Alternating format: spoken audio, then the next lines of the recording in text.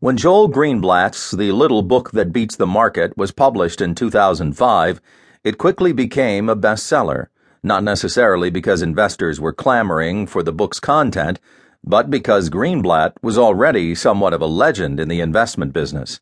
His track record of 50% annualized returns during the 10 years he ran a hedge fund, Gotham Partners, was virtually unmatched in the industry.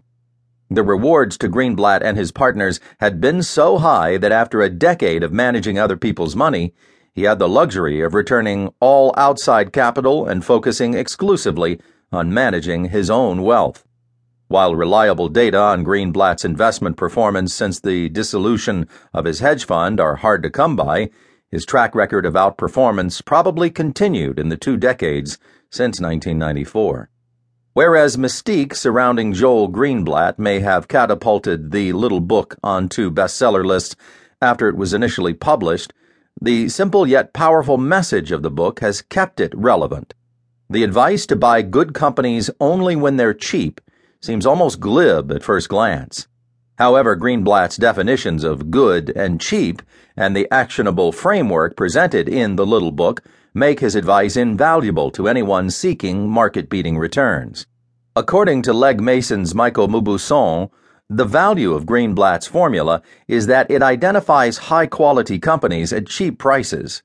If you can do that over time, you should be fine. Ethan Berg's description of his investment approach hints at the essence of Greenblatt-style investing. When I was a newspaper boy, there was a weekly circular from a Boston retailer that advertised good stuff cheap.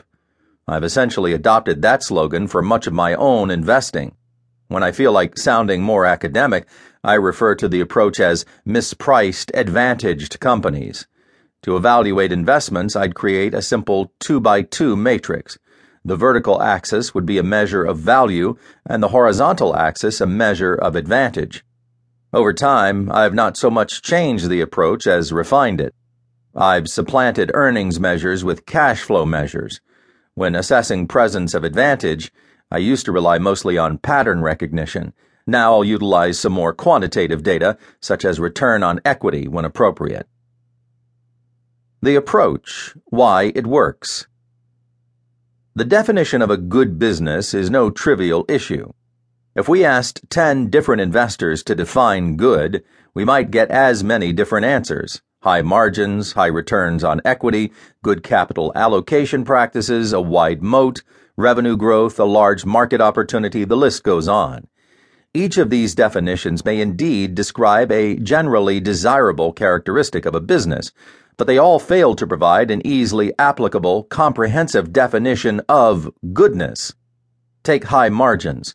While generally desirable, they're not required.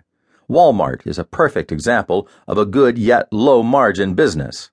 Take high returns on equity. While desirable, they're not a panacea for heavily indebted companies.